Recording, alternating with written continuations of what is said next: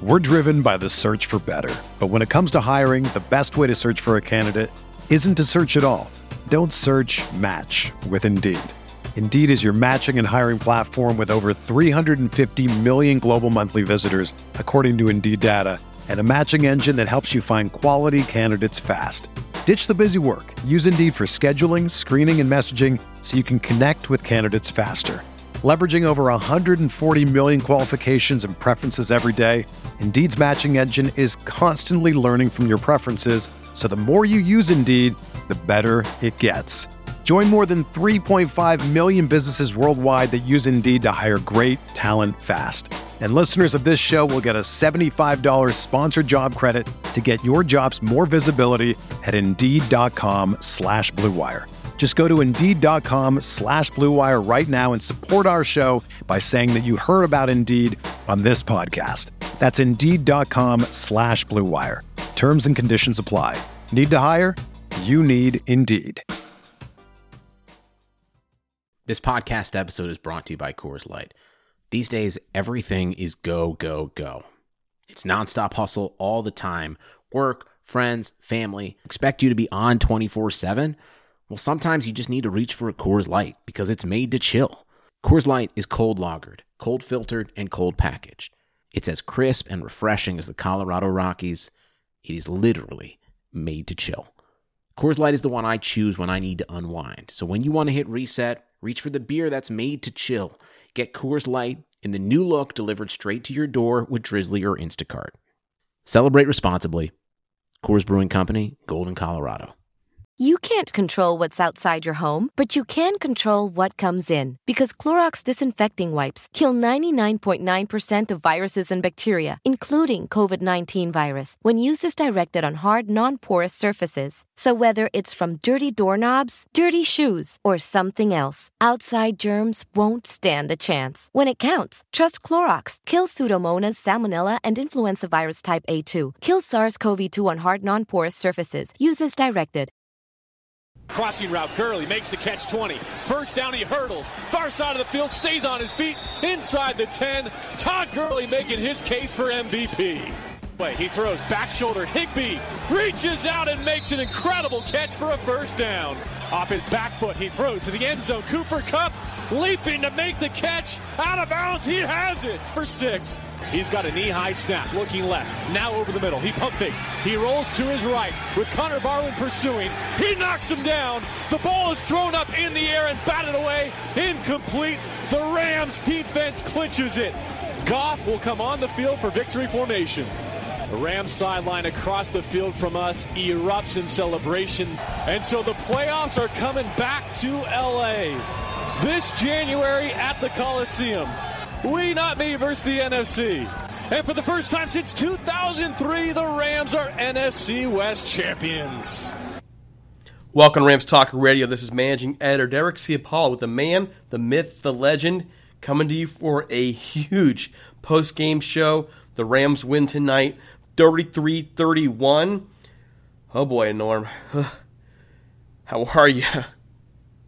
I'm shot, man. All the emotions, all the yelling and screaming at the TV, you know, all the ups and downs. I'm ready for bed. I think we both are. This is the sign we're getting old, but we can't help but put out a great show for you guys tonight because I think there's a lot to talk about, a lot more than we've had to talk about for a while, just because of everything we saw in this game, all the ups and downs, all the problems, some things the Rams need to go back and fix, hopefully quickly. So here we go, folks. Just a reminder, we're now on Spotify and TuneIn. So, hey, that means we're on iTunes, Spreaker, everywhere, SoundCloud, iHeartRadio. Check us out. Also, don't forget we're on IEBeatRadio.com. They are our shows on Wednesdays, Saturdays, and Sundays. Oh, folks, and one more time about iTunes. We are sitting right now on 83 5-star reviews. 83. Help me, please. I feel like I'm in this SPCA commercial with the. You know what I'm talking about? Normally, I sort of feel like you definitely need help. You need help anyways. But so look, folks, we're giving away a $75 gift certificate over to NFLshop.com. I've upped it from 50. I'm trying to get this done. Lord help us, please. 17 more, and we'll get this taken care of. I swear this has been going on longer than the Browns playoff drought. That's what I said last time out. So getting underway. Well, Norm, what are your initial thoughts? Repeating last week, the Rams won a close one. It's a costly one, though. Well, it's costly, but it's not costly like it was last week in the sense that it looks like we have 2 players out with concussions that'll probably be okay for next week, although Cooks took a pretty hard shot.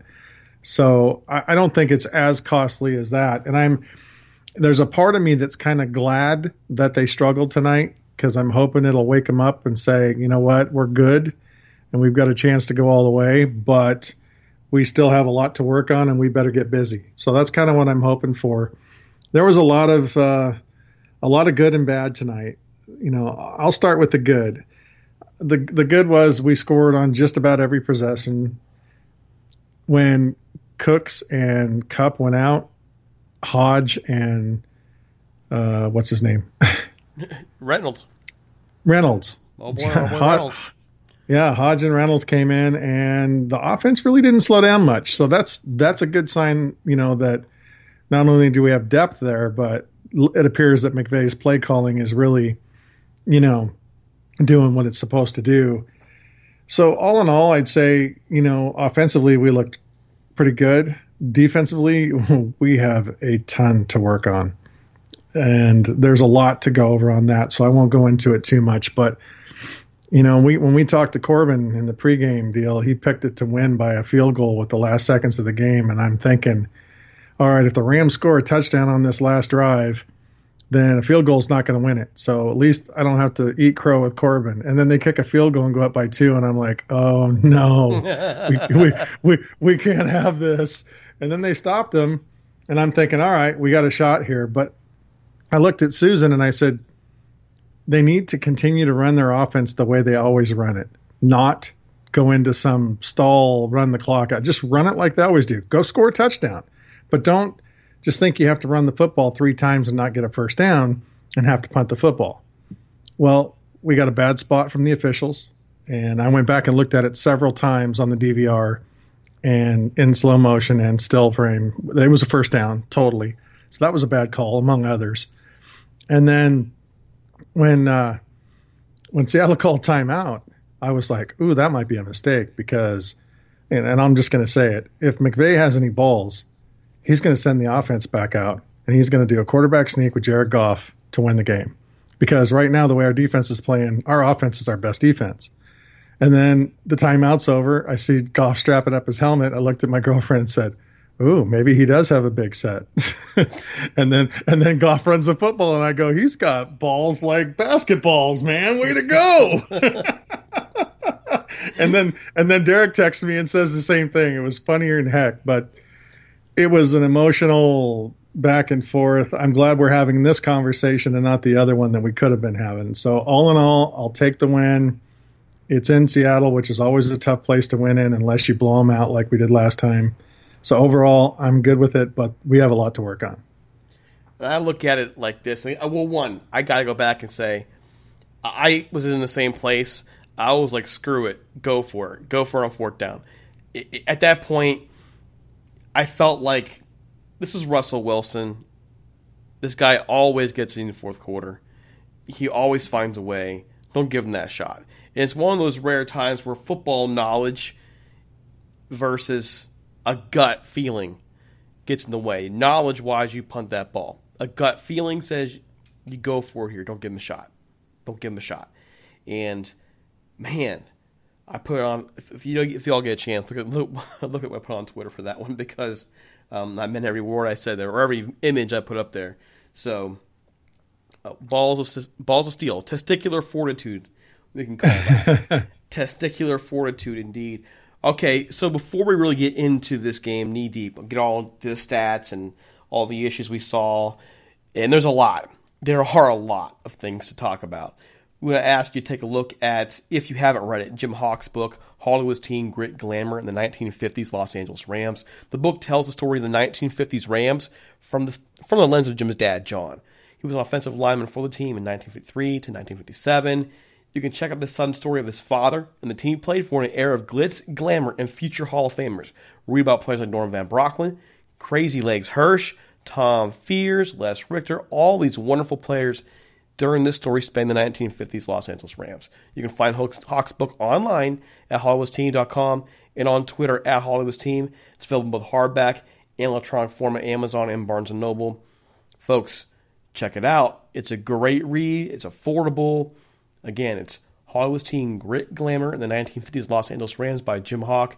It's worth your time. And one more thing about that, if you've read it, please head on over to not iTunes, but Amazon, and give the man a good review.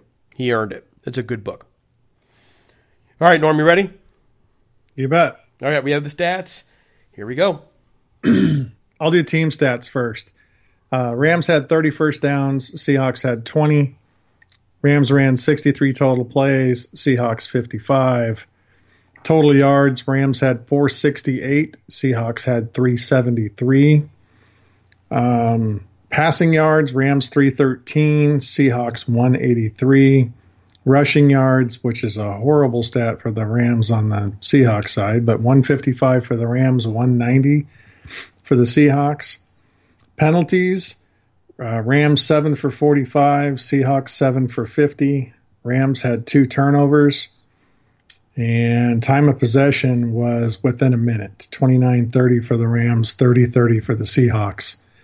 As far as individual stats go, Jared Goff went 23 for 32 for 321 and a touchdown, 2 interceptions, one of them on a Hail Mary, one of them on a bad pass interference, not called interception. Todd Gurley had 22 carries for 77 yards and 3 touchdowns. Robert Woods had 2 carries for 53 yards. Jared Goff had 5 for 15. Josh Reynolds had 1 for 10. Receiving, Robert Woods had 5 for 92. Cooper Kupp had 6 for 90 and a touchdown. Josh Reynolds 2 for 39. Todd Gurley 4 for 36 yards. Tyler Higbee 2 for 26. Gerald Everett 3 for 24. And Kadarrell Hodge got his first NFL catch with 1 for 14 yards. Goff fumbled twice, and both times it was recovered by us. And let's see here. What do we got? Sacks. Sue and Donald both had a sack. Mark Barron led the team in tackles with 5 tackles, 4 assists. So it's good to have Mark Barron back, and he was hitting hard. And Santos went 2 for 2 for field goals, but missed an extra point, which darn near cost us the game. And that's about all I got. What were Corey Littleton's numbers by chance? 3 tackles, 4 assists. Because he was all over the place. Yeah, he was. So, all right. So there's your numbers. Rams win 33-31. I guess the first thing I want to get to here is, I had McVay on the list. We already covered McVay. One thing I'll just say, balls of steel. Balls of steel. Well, I do want to say, though, that when you've got the ball first down and goal on the 2-yard line, why are you throwing the football? I mean, why? You got Todd Gurley. Run it 4 times if you have to. You're going to score. The defense for the Seahawks isn't that great. Obviously we did it the next series we went down. So our question is play calling a little bit in the red zone, and we've been struggling there a little bit. So that would be one complaint I would have about McVay, would be in the red zone. But other than that, I love the way he calls a football game. And like you said, testicular fortitude. Well, I guess the complaint you could have, not just in the red zone, but overall, McVay tends to fall in love with the pass too much. And he'll just go first down, second down, third down, throw the ball. And then all of a sudden he'll come back to the run. He gets a little bit too happy with it. I think he did this in the first half a bit, and you're thinking, just run the ball. Just run the ball. And then you're wishing later on, like in that third quarter when the Seahawks were really putting pressure on, it would have been nice for Todd Gurley to have just a drive where they just ran the ball down Seattle's throat. It would have been nice to get that defense a rest, get some time on the bench to really kind of look at some pictures there, see what's going on, to try and stop that Seattle run game. And the reality is that didn't happen. It would have been nice to see that happen. Every once in a while, McVay gets too pass happy. But you know what? They've scored 30 points in every game this season at least. So I can't complain too much. It's just a mild nitpick a mild nitpick, not even a real serious nitpick for now, but I'd like to see him get a little more. Would the word be cognizant of how much you're throwing, especially in those moments where you need a running back, your running game going? I'd like to see him run the football more, yes. But when you're scoring 30-plus points a game, you really can't question him. However, I think we'd have been scoring 40 points a game if, he hadn't made some red zone calls that he made. And so that's why I have that complaint. But overall, I mean, we're 5-0. We won a close one tonight. But offensively, we're a juggernaut. The only team that even compares to us out there is the Kansas City Chiefs as far as offense goes. So really you can't complain too much, but our defense definitely has a lot of work to do. And, I'm going to make some comments on that when we start talking about it, but there's definitely a lot of work to do there. Well, again, it's a win, 33-31. Please, listeners, don't think we're hammering McVay too much. I love this guy as our head coach. He's an amazing coach, and I love that he takes risks and goes for it.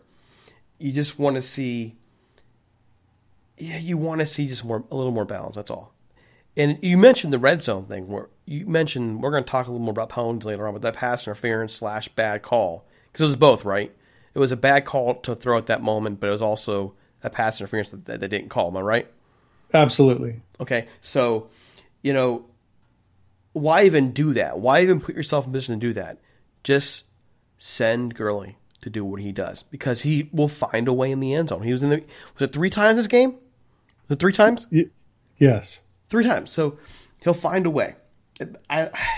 This game may have been a completely different game had the Rams get out there and score on that thing.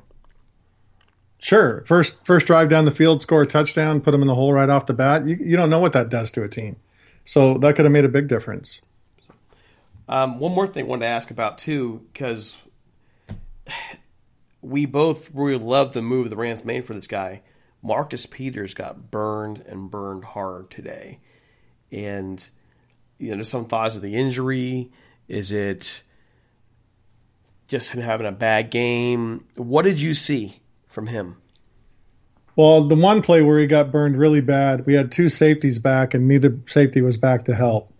And they weren't rushing the passer. So I want to think that he felt like he had safety help on that one. But I can also tell you that he's lost a step right now due to his injury, and he's not 100%. I think, honestly, Troy Hill played better than he did tonight overall. If you really watch it, Troy Hill did really well tonight, which I was happy to see. But I think it's a little bit of both. I think it's the injury to Peters. I don't think he's 100% yet. And I think he tries to do too much. And when you had Aqib Talib out there, you could get away with that, but you can't really get away with that in the position we're in now. Another thing I'm going to point out, I pointed this out in the postgame last time, and you were just kind of blew me off on it. But this time I don't think you can. There was another time where I saw Joyner and Johnson going at it, and they weren't just talking. They were yelling at each other and wailing arms and pointing. Something's going on right now in our secondary with our safeties. I don't know if one person's trying to do one thing and another's trying to do another, and they're not on the same page and they can't agree or whatever it is. But Joyner and Johnson seem to have an issue that they need to get figured out. I didn't see that tonight, but of course I believe you. It's something I'm going back and forth between the game and social media, so you're probably seeing a little more than I'm seeing. But to me, the greater evidence of that would be the fact the safety's in the box when they shouldn't really have been in the box. Either they're to rush or you're not. What were you doing there? Well, the was third that quarter third the third quarter. It was the third quarter touchdown play to the guy right in the corner of the front of the end zone, and it's not the one where he went out of bounds and came back in. It's the other one where he caught it just inside the goal line. Yeah. It was right before that touchdown pass. So if you have a DVR, go back and look at it. They're arguing back there. You can see them arguing, and I'm like, uh-oh, this doesn't bode well. And then boom, touchdown. And neither one of them was there to make, to help on that play. And when you're running 2 deep safeties, nobody's supposed to get behind you on the field. And they weren't in the box. They weren't rushing. So why did that guy get so far behind Peters and nobody was there? So there's an issue there that needs to be fixed, and I can see it. I've coached enough defense that I can tell that there's a problem there. All right, so there's a couple things there. Peters, I wonder what you do. You mentioned Troy Hill. Troy Hill had an awful penalty tonight. But besides that, after that, this is what maddens me about Troy Hill. Troy Hill will do dumb things. He will do dumb things. Let's go ahead and do a WWE suplex on somebody, get penalized for that, and then he'll go out and have a nice game. And you won't hear anything bad about him or see him do anything wrong the rest of the night. He's so maddening in terms of how he plays the game sometimes. It's confusing. Seriously confusing. Enlighten me, Mr. Organ. Well, you had that all night, though. Roby Coleman did the same thing. Peters did the same thing. I mean, that wasn't a stupid tackle, and I'll say that halfway through that suplex, he realized what he was doing and tried to let go and not do it as hard, and still it was too late. So, I mean, they all had issues tonight. Everybody in the secondary. And as far as our defensive line goes, having Sue and Donald and Brockers there is a great thing. They're all outstanding players, but I often wonder that, they're all Brockers is more the run stopper than the other two. The other two are more of your higher echelon players. And I often wonder if it's because, are they getting lucky when they make a tackle on a run play because they happen to run into him while they're trying to rush a passer? It just seems to me like we should be stopping the run with the players we have a lot better than we are. And with Barron back in there tonight, and he was playing well and hitting hard, I can't see why Seattle was able to get that many yards on us on the ground. And, is it their fault? Is it Wade Phillips not putting them in the right position? I mean, I don't know. I don't know the answer to that without really breaking down the game film. But there's no reason that a team like Seattle should get that many rushing yards on us. That might be something to do this week, honestly. Try and figure that out and go look back at the game film. I can tell you this. At the holes that were made, it just seemed like at the line of scrimmage, the Seattle offensive line just got the right kind of push. And I'm wondering in the back of my mind, are Brockers, Sue, Donald, are they more suited for a full 4-3 than this kind of modified 4-3-3-4 that Phillips runs? But, it also could have just been, what it really honestly could have been, Seattle could have had a great game. We go back and look at the film here. This is an immediate reaction podcast. And they played a great game. It could have been the fact that, Seattle just wore down the Rams defense a little bit. Or it could have been other things like some missed penalty calls, which I think we'll talk about here in a little bit. I don't know what the answer is. And it's amazing you mentioned Corbin. Corbin told us some of the best podcasts he has is doing some film breakdown. And I think that might be a hint, Norm, to start doing some film breakdown podcasts because I'm really interested myself in what you see. I'm going to break down the coach's film over the next couple days and take a look. But what I'm seeing is you've got offhand right now is you've got Littleton and Barron playing middle linebacker, and then you've got Longacre and Ibukam on the outside that are primarily rushing the passer all the time. I mean, they've dropped into coverage a few times, but their primary job is to rush a passer. And then you've got Donald and Sue rushing the passer all the time. That's their primary concern. And Brocker's trying to stop the run. And it just seems to me like, as much as I'd hate to say maybe we need to rein back the pass rush a little bit to stop the run, that might be what we need to do. But breaking down the film will tell me that. So I'll take the time and break it down, and we can talk about it in our next podcast. All right, so folks, here we go. Norm, take it away. Give a shout out to our sponsor, Golden Ram Barbershop. Now it's time to give a shout out to our longtime sponsor, the Golden Ram Barbershop. If you're looking to support one of your own in the Orange County area and like that old school barbershop experience, check out the Golden Ram Barbershop at 13755 Golden West Street in Westminster, California. Sal Martinez opened up his shop as a shrine to the Rams on the day that they left for St. Louis and has kept the lights on ever since. He's by appointment only, so give him a call at 714-894-RAMS or 714-894-7267. Use the promo code RAMSTALK so he knows that we sent you to get a discount on an already affordable haircut. The Golden Ram Barbershop is open Monday through Friday from 8 a.m. to 6 p.m. and Saturdays from 7 a.m. to 4 p.m. One more time, give Sal a call at 714-894-7267. A visit to his shop is worth it just to enjoy all the Rams memorabilia there. It's like a shrine to the Rams, like a Hall of Fame to the Rams in a barbershop. But Sal also provides that really nice old school barbershop experience, talking Rams football and more. Trust me, folks, you won't regret it. Sal even managed to make me, Derek, and Johnny look good and appear, well, somewhat normal. All right, so again, thanks out to the Gold Ram Barbershop.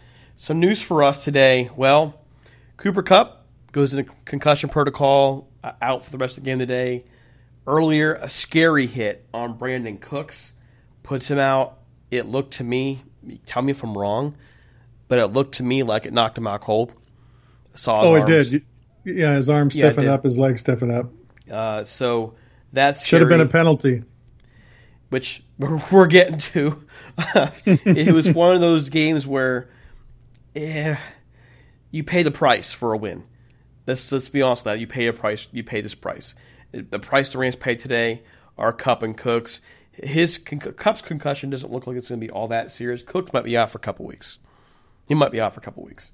So yeah, it's possible. That's scary to look at. I'm unhappy with the way this game was called. We've already mentioned a couple of penalties things, so let's kind of introduce this a little bit. It was a rough night for the officials.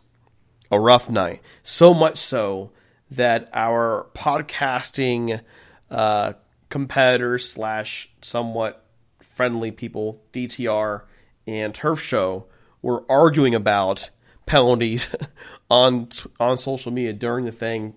Turf Show called out DTR and becomes this whole big major thing. I guess the reality is, let me rephrase it this way. The argument being made by one side was, this is garbage, these calls are going against the Rams, blah, blah, blah. The other side saying, that the other side saying, can't get the words out, man. They're calling bias, basically. So we don't do that here, but we will call out bad officiating. And I would be the first one to say the Rams have gotten the benefit of calls from time to time. But over the course of many years, it's definitely seemed like the Rams have gotten the short stick. Tonight was one of those nights where they got the short stick. And for various reasons. The no call on Cooks. I swear, do you remember this? Do you remember the storm where should have been right towards the end of the game, there was a holding call against Seattle, but 2 plays before that, they showed the replay, and you can literally see Donald being held up by his shoulders and the opposing offensive lineman with his hand in Donald's face, pushing back his head. Remember that? Yep, and there was also a play where Sue was being held and was driven to the ground, which is almost always a penalty during a pass play. I mean, when you take when an offensive lineman takes a defensive player to the ground, it's almost always a hold, and it was blatant and it wasn't called. There was a block in the back on a Seattle punt return missed. There was just so many, and again, I know the idea here is, I call it Rams derangement syndrome. Sometimes we have that and we just see everything. The Rams are the ones being victimized. This is one of those games where I honestly look at it and go, the officials screwed the Rams a bit. And it's the same I saw the Browns there. The Browns got screwed earlier today. Luckily, the Browns pulled it out for them. But I'm wondering what the heck is going on sometimes with the officiating in this league where it can be so unbalanced. And that's what we saw in this game. You know, I don't know that it was unbalanced as far as, like you said, I'm not on the other side. I don't see all the penalties that the Rams are doing because I'm not paying attention to that like I am, when I'm seeing it on the Rams. However, the penalties, the no calls, and the calls that were made on the Rams tonight were at crucial times during the game. And you don't want to say, maybe it's because of a home field thing, but it kind of felt like that. If Gurley gets the pass interference call on that touchdown, should have been touchdown play on our first drive, that could have changed the whole tone of the game. That could have, we're up by 7. Seattle's like, oh crap, here they come. Who knows what they would have done on offense going down the field. So that was a crucial moment. The Brandon Cooks hit, as much as, that's always been a good hit in the NFL. But when I rewound it and watched it over and over, it was helmet to helmet contact. And if you're going to have that rule and you're going to call it all the time, this would have been the time to call it when a guy gets knocked out cold from helmet to helmet contact and a fumble's caused. And honestly, if you go by the rules, that should have been a penalty and he should have been ejected. So, again, it's one of those, how do the officials feel about it kind of things. But tonight it just seemed like all those calls and non-calls were at crucial points of the game. I'd really be throwing a stink about it if the Rams had lost. But sorry, I didn't mean. I thought you were ending there. No, it's okay. Here's a look at that rule. The rule states this: the NFL states that players can't lower their helmet to initiate contact or lead with their helmet against any opponent. Penalties should range from a 15-yard penalty to a fine or ejection. Okay. How was that not clear? It was really clear when you do it in slow motion. It was clear to me in normal game action, in normal motion. How do you miss that? It was devastatingly clear. And I don't see how that doesn't get called. And I know somebody said that, someone on social media said that, well, Cooks lowered his head. It doesn't matter if he lowered his head or not. If I see someone coming at me head first and I'm going to lower myself too to try and to brace for the hit.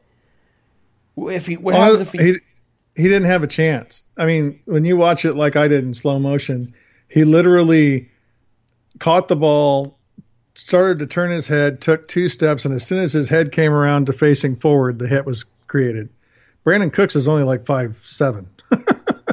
It's not like he ducked very far if he did duck at all. It didn't look like he tried to lower his head at all. Yeah, but it doesn't even matter, Norm. It doesn't matter because according to the rule, he used his helmet to initiate the contact. He led with the helmet.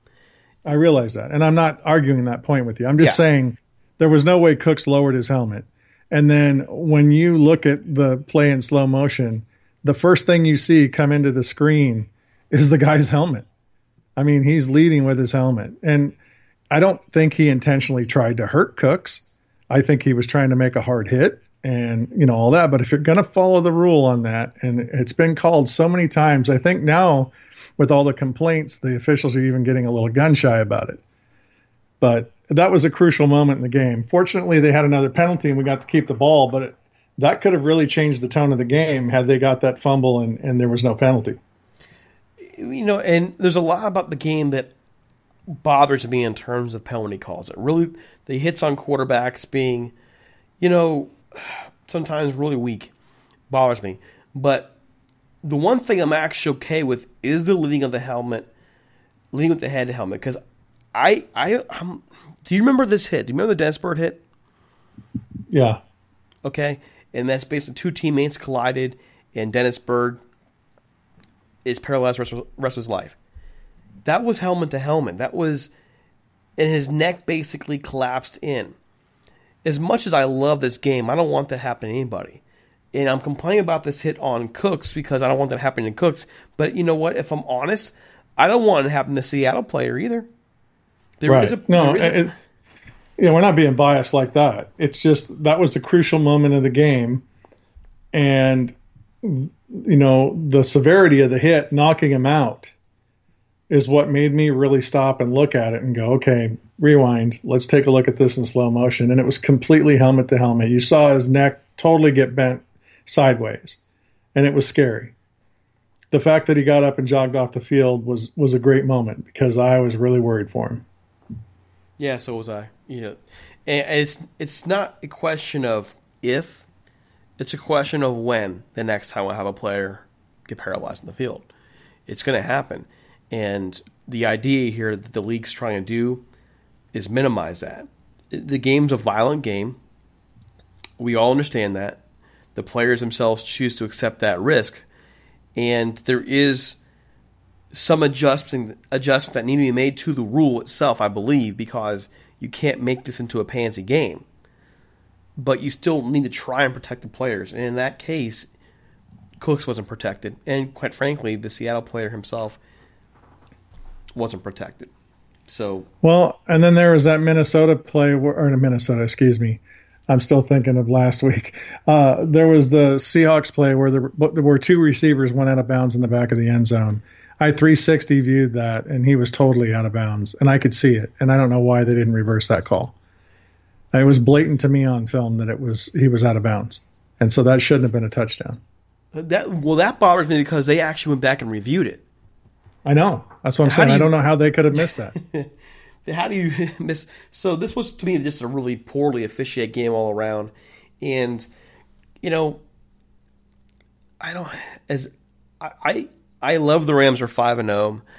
I don't ever want there to be a game where if the Rams win or lose and you want it in the back of your mind as you move on from the game that the officiating help me out, man. The officials. Marble Mouth strikes again. Will they affect the game? You don't want that. You don't ever want a performance marred by that. You don't want that. And, man, it felt like that's how it went down. But here's the crazy part.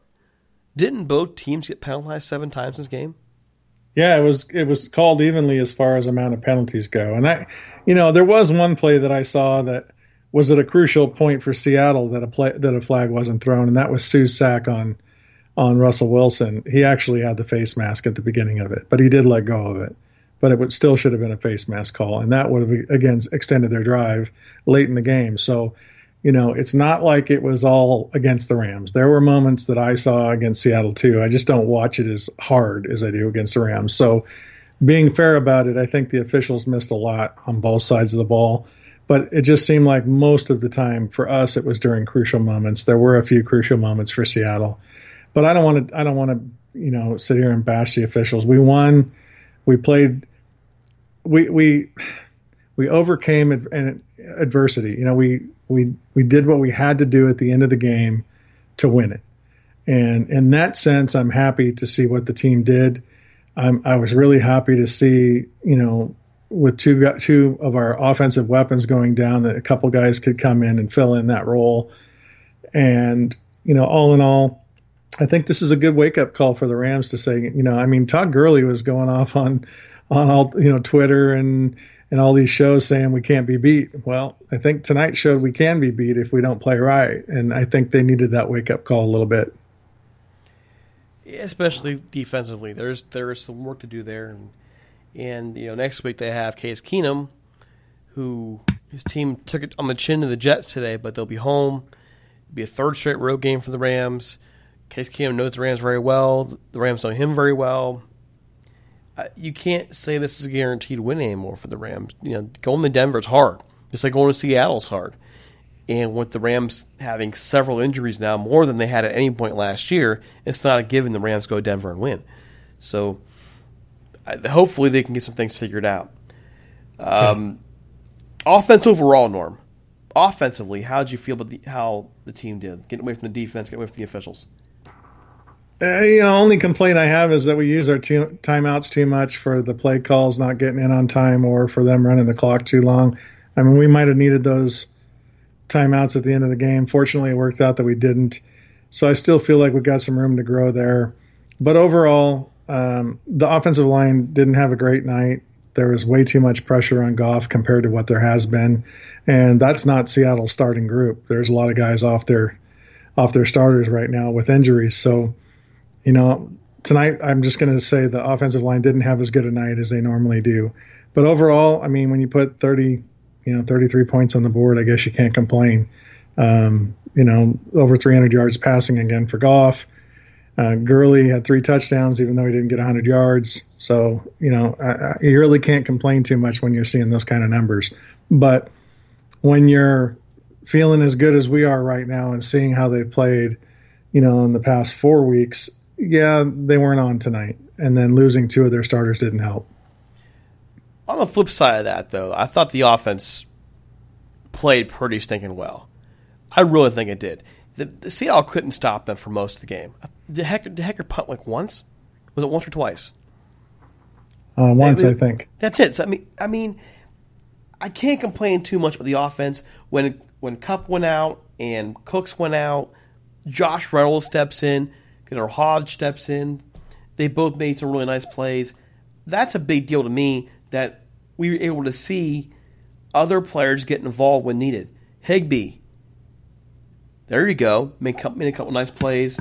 Oh, hey, Gerald Everett, hello. We've been waiting for the tight ends to get more involved. So to me, as much as it stunk seeing Kupp go out, and it really stunk seeing what happened to Cooks, it was nice to see these players step up and contribute. We know they're capable, and that'll be really important come Denver here in next week. Sure. No, I mean, like I said, you can't really complain when you put up 33 points and you have over, almost 400 total yards or whatever it was I said.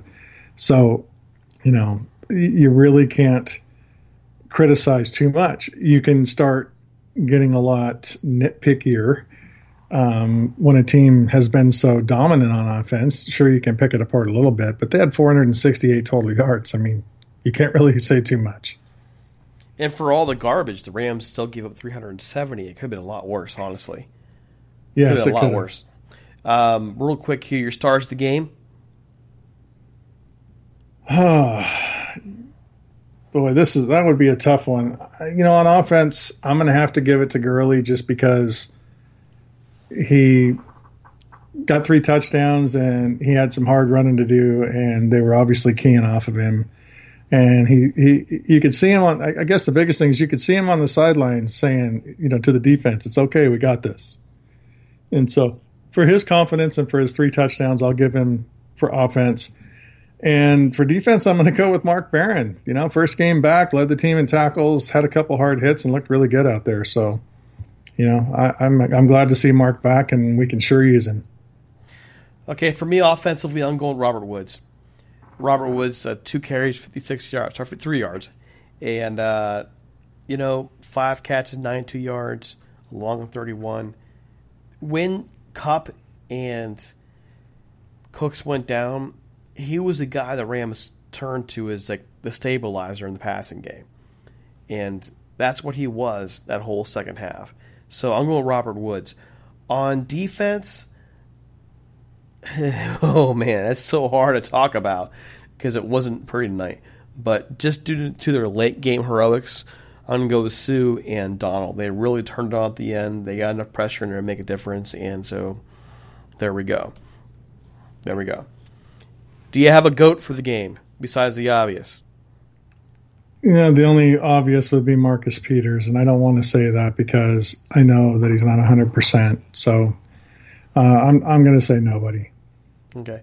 For me, I don't want to go GOAT either. I think it's probably too negative in this kind of context. I am worried about Peters. I'm worried about he hasn't looked right all year. Even before the injury, he didn't look right to me. So I'm looking to see maybe he's just getting used to the defense. We'll find out. All right. Real quick before we end out here and get going, other scores across the league, the Arizona Cardinals, 28-18 winners over the 49ers. How about all those people who thought the 49ers were going to be a threat this year? We thought they might be a threat this year. Well, they did lose Garoppolo, so. Yeah. But they were struggling before that, too. Yeah. Your prediction, the Eagles, might just be right. The Vikings beat them 23-21. Good one out there. The San Diego, LA, whatever they are, Chargers, 26-10 over the Raiders. By the way, did you see StubHub Center? It's packed to the gills of Raiders fans. Packed. Oh, really? That doesn't surprise me. Oh, my gosh. Carolina Panthers, 33-31 winners over the Giants. Graham Cano with a 63-yard field goal to win that game for the Panthers. Good Lord. That thing it could go 70. With all the kickers that have been struggling, including like Green Bay's kicker today, was it Crosby? Is that his name? Yeah. Oh, my God. He went like 0 for 4. But the kickers have been taking it rough lately. So for him to hit a 63-yarder to win it, I was happy for him. I didn't want him to win, but I was happy to see him make that kick because kickers have been having it rough lately. I want to call this the Savior Season Bowl. Both the Falcons and the Steelers came in this game with just struggling. The Steelers pound the Falcons 41-17. Brutal game there defensively for the Falcons. The Jets break out the Jets, 34-16 winners over Denver. Here's one that surprised me a little bit. Not because they won, but because of the defensive performance. The Chiefs 30, the Jaguars 14. Is it safe to say the Chiefs are a legitimate Super Bowl threat now? Yeah. I'm having to eat a little crow because I thought Kansas City was going to struggle this year, but looks like right now, if you were to take a look at the way things are right now, it would be the Rams and the Chiefs in the Super Bowl, which wouldn't hurt my feelings a bit because it'd be an awesome game. But they're legit for sure, and Atlanta's done. I mean, I think you can stick a fork in Atlanta now. That defense is just falling apart, and I look back at them losing to Ntari Poe in the middle, and I think it's where it starts. To be honest with you, yeah. Detroit Lions beat Green Bay. So at home this year, the Lions have beaten both the Packers and Aaron Rodgers and the New England Patriots and Tom Brady at home. Wow. Those are their only 2 wins, by the way. Cincinnati, 4-1. 4-1. Down 17-0 and come back and score, what, 27? 27-17 winners over Miami. Yes, sir. Breakout for our friends over at Rockpile Report. Buffalo beats Tennessee 13-12. Your boy Marcus Mariota just struggling today, man. Yeah, he's been hurt. And the Patriots beat the Colts on Thursday night 38-24. Still coming up, just getting underway now. Matter of fact, Dallas leads Texans 6-0 as of this time. And the Saints play the Redskins tomorrow night. How did I miss this?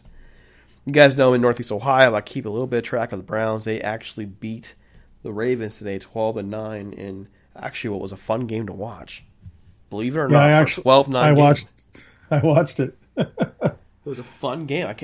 I've never seen a 12-9 game that was fun. That one was fun. That was a war out there today. So there you go. All right, I was struggling hard because where I live now, I was kind of rooting for the Ravens, but I was also kind of rooting for Cleveland. So, there was a point where, I don't know, I think the tide shifted, and I was like, all right, Cleveland, let's pull this out. And they did, so I was happy to see it. Did you notice the stat from that game? This is the first time the Browns have won a game on Sunday at home since 2015. Oh, yeah. Well, I mean, they haven't won many games at all since 2015, so I really think the stats are kind of skewed in that department. All right, folks. Hey, we're looking for sponsors. Reach out to us, please, at ramstalk1945@gmail.com. Leave us a voicemail at 657-666-5453. We've got 3 shows. We do the best we can to provide you content. Nothing else I can say. Our numbers are doing great, so check us out. Our trivia question. Norm, can you believe nobody gave me the correct answer for this? So I'm going to keep this open to our next show. Who caught the game-winning pass in the only playoff game between the Rams and Seahawks in January 2005? The Rams won that game 27-20. Send me your answers to ramstalk1945@gmail.com. I'm serious, Norm. Nobody has sent me the correct answer yet.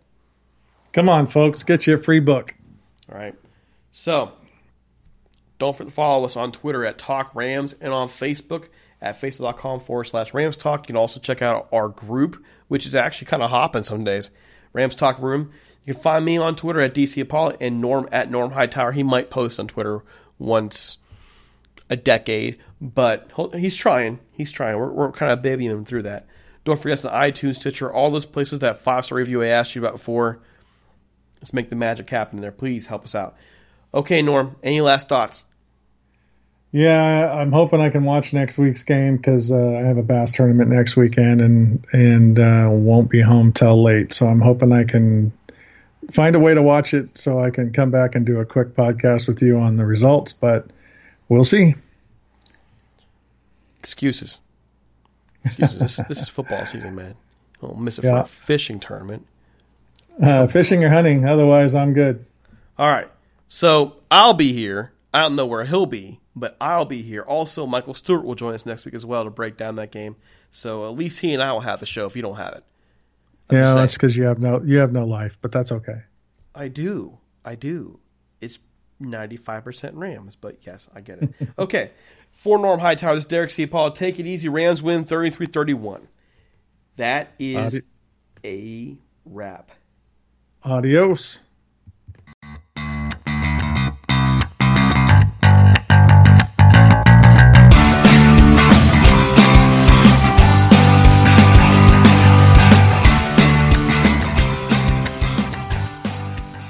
This episode is sponsored by Schwans.com. What are you having for dinner tonight? Good question. Schwann's Home Delivery has a solution for you. Stock up your freezer with high-quality frozen foods like premium meats and sides, delicious ready-made meals, ice cream, and more. No subscriptions, no memberships, just a friendly yellow truck that's been delivering food for almost 70 years. Listeners of this show get a special deal. Get 20% off your first order with code YUM20. Check out schwans.com/yum for details. The NBA is back. Where else can a city this loud be this slept on? And 30 feet is still in range. Where else is history still in the making? The NBA, only here. Season begins December 22nd on ABC, ESPN, TNT, and NBA TV. Nobody builds 5G like Verizon builds 5G. Because we're the engineers who built the most reliable network in America. And the more you do with 5G, the more building it right matters. The more your network matters. The more Verizon engineers going the extra mile matters. It's us pushing us. It's Verizon versus Verizon. 5G built right from America's most reliable network. Most reliable based on rankings from RootMetrics second half 2020 U.S. report of 3 mobile networks. Results may vary. Award is not an endorsement. Everyone is talking about magnesium. It's all you hear about. But why? What do we know about magnesium? Well, magnesium is the #1 mineral that 75% of Americans are deficient in. If you are a woman over 35, magnesium will help you rediscover balance, energy, and vitality. Magnesium supports more than 300 enzymatic reactions in your body, including those involved in hormonal balance. From functional medicine doctors to mental well-being and female hormone experts, we all know that magnesium is the one mineral to improve all aspects of well-being and health. But which one? Magnesium Breakthrough from Bioptimizers, the trusted choice recommended by leading experts with 7 best-absorbed forms of magnesium to ensure your body receives the support it needs for overall well-being. Go to bioptimizers.com/balance today and use code BALANCE10 for 10% off. Support your journey to wellness at bioptimizers.com/balance. Magnesium Breakthrough from Bioptimizers, your foundation to optimal health and vitality.